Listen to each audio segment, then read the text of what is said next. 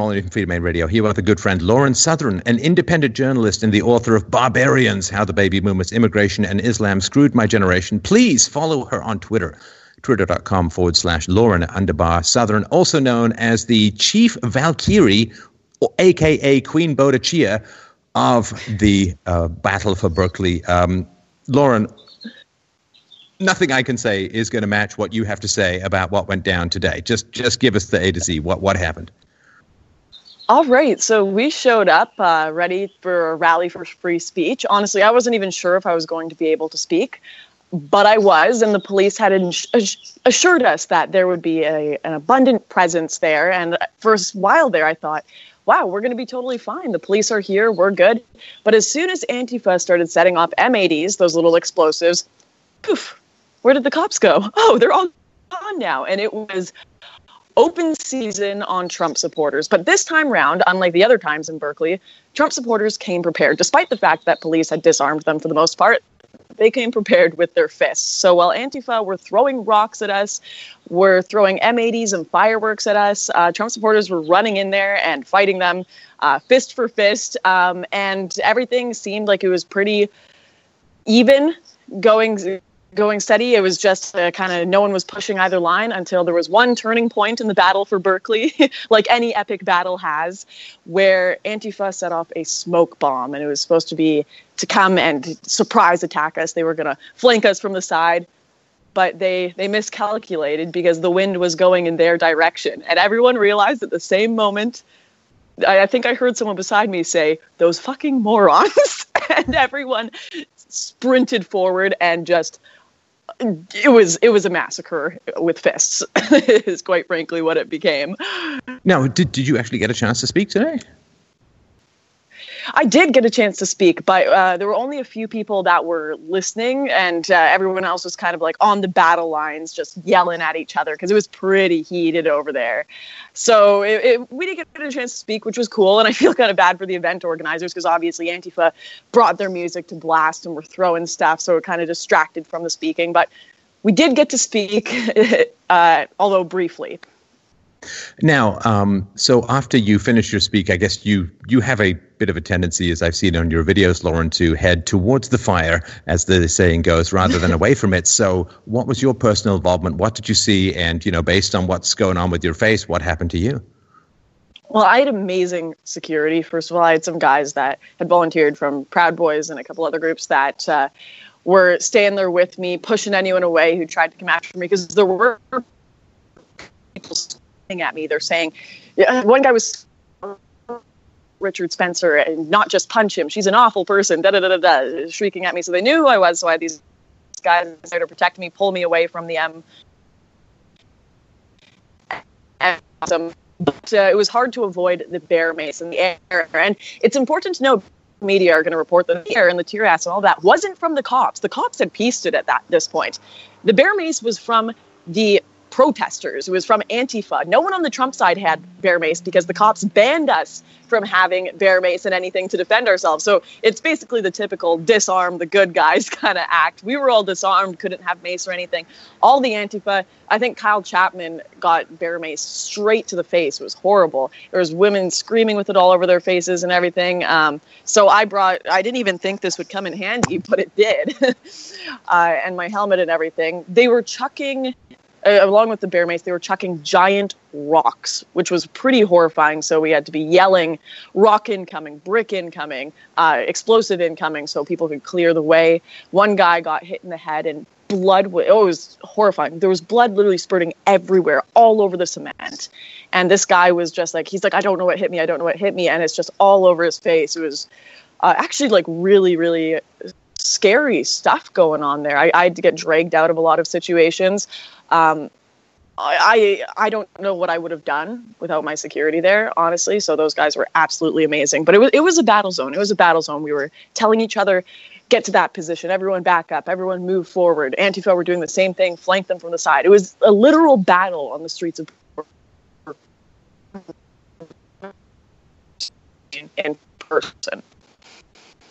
Sorry, I'm just waiting for the internet to catch up here for just a second. It was a battle for the streets of Berkeley. And I've seen some of the videos of the of the rocks. They're coming in from very high, coming in from 20 or 30 feet, big chunks of masonry and bricks. I don't know what the hell they were.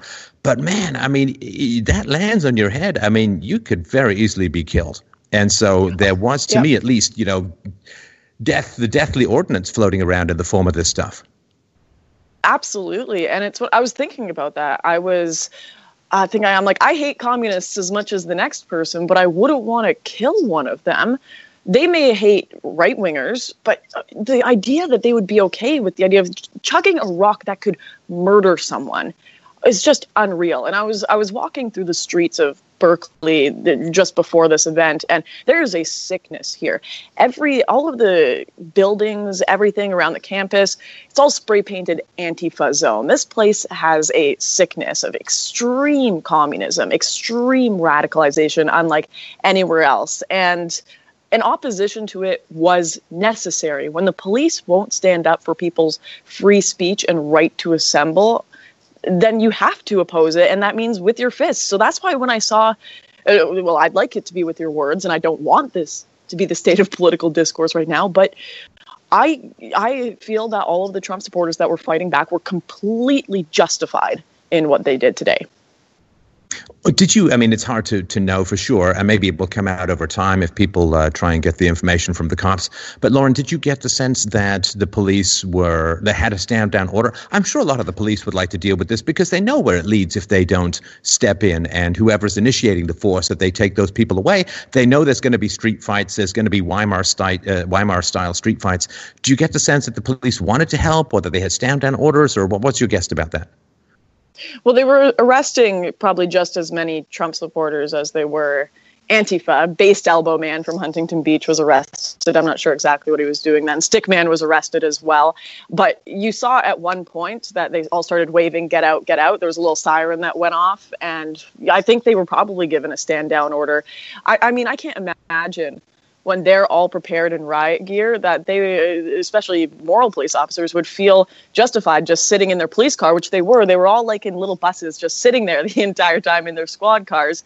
I can't imagine that there wouldn't be cops there that wanted to be out there protecting people, because there were women and innocent people getting hit and maced and everything that were just walking down the street. And there's no doubt in my mind that there were cops that did want to be out there, but they were probably given a stand down order.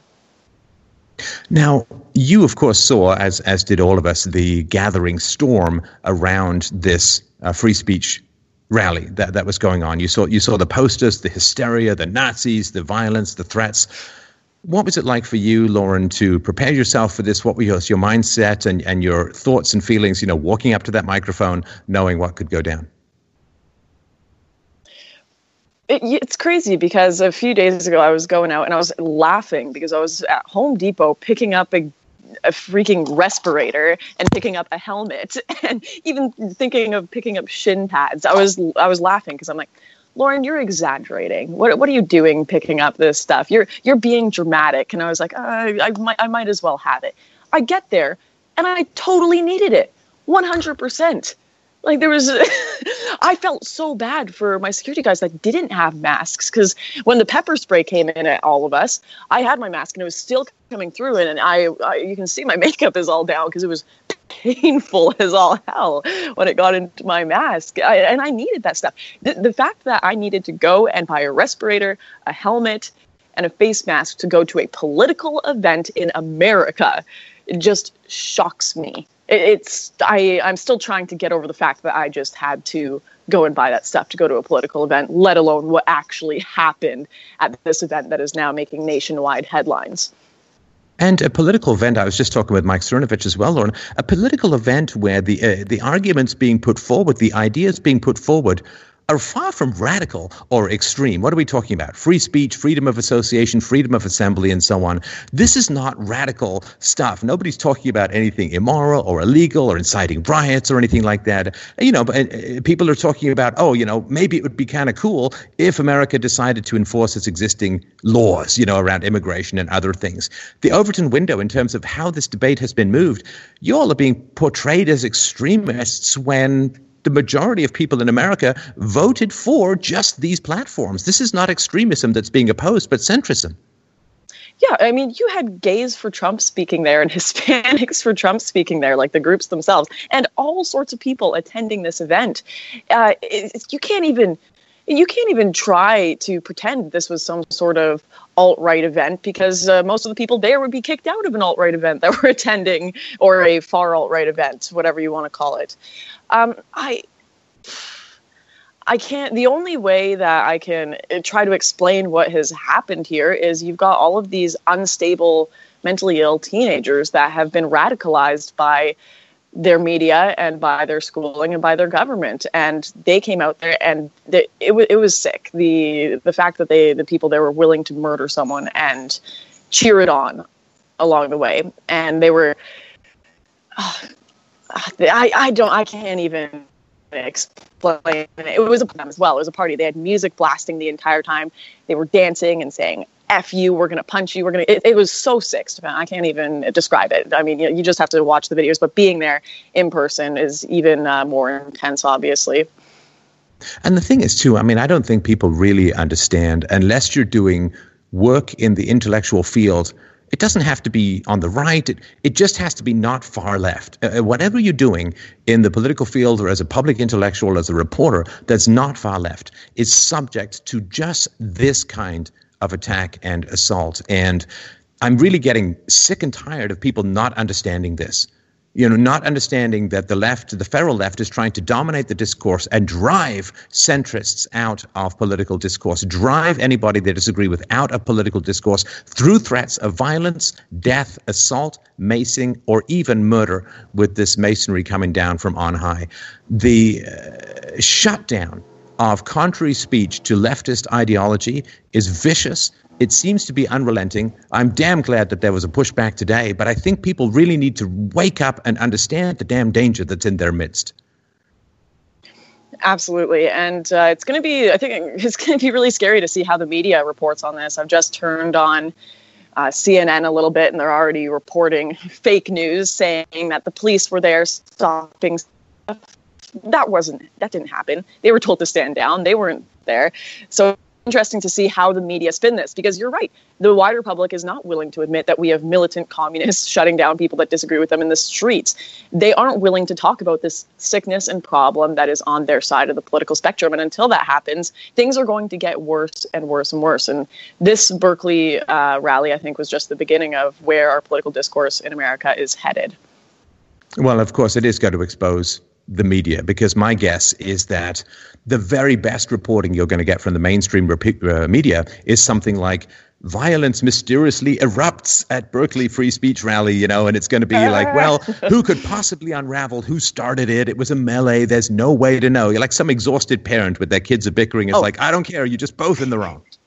The media literally came up to me and asked me, they were like, do you guys start these events just to make the left look bad? Do you start these with hopes that the left will attack you? I feel like you do that. And I was just sitting there like, no matter what we do, they're going to show up, lady. Like, it doesn't matter what we do. It doesn't matter if I'm walking on the street. They will show up. It doesn't even matter if that is or isn't our goal. They're showing up here, and you should be reporting on that, not trying to ask if there's some insidious plan from our side, because it always has to be our fault, right? Well, this is sort of like asking the woman who's trying to get away from the abusive husband, do you just try to escape to make him angry? Do you just try and escape to make him look bad? It's like, are you kidding me? I thought that you weren't supposed to be responsible for your own victimization. Oh, right. Sorry.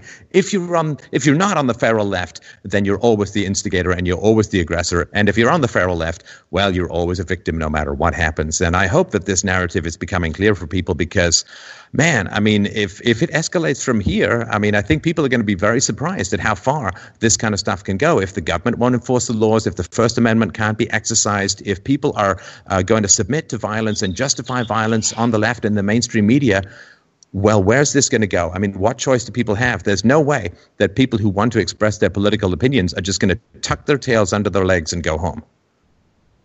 Yeah, and this happened in a place where you're not allowed to carry guns. What happens when this kind of ideology starts making its way to places where people are armed? What happens then? I mean, there's only one logical conclusion of where this is going to head until this is addressed.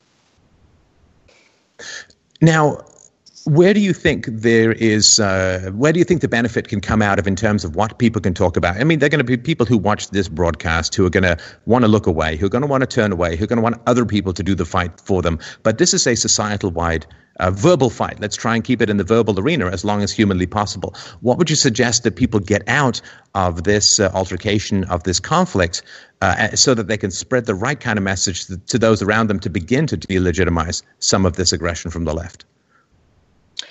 Well, I think I actually think that the amount of people that showed up this time, this is one of the first Berkeley rallies where Antifa were outnumbered by the right-wingers. So the amount of people that showed up to show their support for free speech caused for the right to be on the upper hand. And Antifa wasn't able to shut them up and beat people to the ground bloody. They still got some people, but it was certainly less horrible than other times, or if they had been the majority. So showing up to these events and showing your support, of course, don't bring your family kind of thing. But this is something, free speech is a right that people have died for to make this nation and give us these rights. Getting punched or maced in the face is, I personally, for me, it's something that is so little to give up for a right as big as free speech. So the numbers, the pure numbers that are showing up to these events to support our rights is so important. And the fact that we overcame Antifa and were able to defend ourselves without the police there, I think is a phenomenal. This kind of stuff isn't what I want to see, but if that's where Antifa is going to take it, then I'd say we can't stand down. We have to keep standing up for our rights. I really hate to say that, but it's just, I think, the fact of the matter.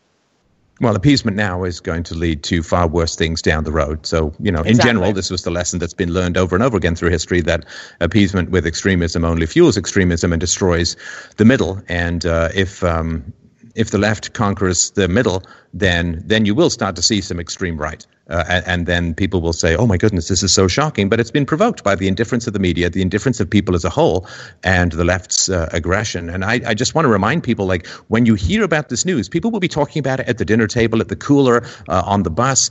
Don't ever just say, well, it's equal on both sides, or there seems to be this weird, mysterious political aggression. It's very clear where it's coming from. Look at the posters for this free speech event, and look at the posters that were put up in opposition to it. The extremism, they're all Nazis. I mean, next we're going to have like baby eaters. Anonymous is going to be considered where you guys congregate. It has to stop at the verbal degree. Sorry, I don't mean to overcome your experience with my speechifying. No. It's perfect. Even though far-right people do exist, there are people, like very few, but far-right people do exist, white nationalists, Ku Klux Klan people, sure, they exist, but they're so small, and so you never see feminist art galleries or all these things getting raided and shut down and set on fire. You never see this happen the other way around. You never see tons of college students coming with far-right views beating the crap out of Hispanics. It doesn't happen. So the fact that anyone can say both sides are in on this, and the media will say that, they will. Well, I'm 100% confident they're going to come out and say this is equal stupidity from both sides. But the fact that anyone can say that, it is a complete and utter denial of reality and the facts at hand.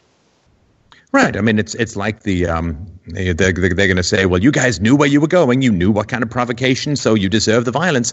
But I never heard that said about the people who went to the South to register blacks to vote in the civil rights era. I mean, the murders of those people were horrendous and horrifying, and nobody would ever say, well, they knew what they were getting into. They knew the culture. They deserve the violence. It's a monstrous. And I was just thinking about this. I posted about this the other day on Twitter, that the left, the mainstream media is always referring to people like Marine Le Pen and so on as far right, but they'll never refer to North Korea as communist, which is exactly what it is. And I think that's all you need to know. So what's the aftermath like for you, Lauren? How's it for you? I mean, it's quite an adrenaline high. This is a lot of combat. What's it like afterwards? Because I think people fear how they're going to feel after this kind of altercation, but I think most people will find it's not nearly as bad as they think. But how's it been for you, sort of coming down from this level of intensity? We're all going out for drinks. We're all going to go party. We won the Battle of Berkeley. This is great. And you know what? Even the guy that got hit in the face with like a brick and was bleeding everywhere, he was lying down like, what? I have to go to the hospital? No, I don't. It's like, he was I don't want to miss a thing, right? Yeah, I don't want to miss a thing. No, there were some damn patriots out here fighting their asses off, and the ones they got pepper sprayed in the face, they got punched, they got things thrown at them, and all of them are being real sports about it, and we're going out for drinks. I think Cernovich is buying everyone around. He sent over some money to Baked Alaska, so that's going to be, he's a top lad. It's going to be a good day. This was a victory. I mean, it sucks that this is the position we're in, that we're having to fight, but nonetheless, celebrate when you can. Make an excuse. Better now than later. All right. Well, I won't interfere with your social plans for the evening. I'm very glad that you're relatively well. I'm glad that the battle went well and heroic all around for the people involved who were on the right side of this and on the right side of history. Just wanted to remind people to check out Lauren's great book, Barbarians: How the Baby Boomers, Immigration and Islam Screwed My Generation. Twitter.com/Lauren Southern. Thanks so much for your time, and I hope you stay safe for the rest of your time out there. Thanks so much for having me.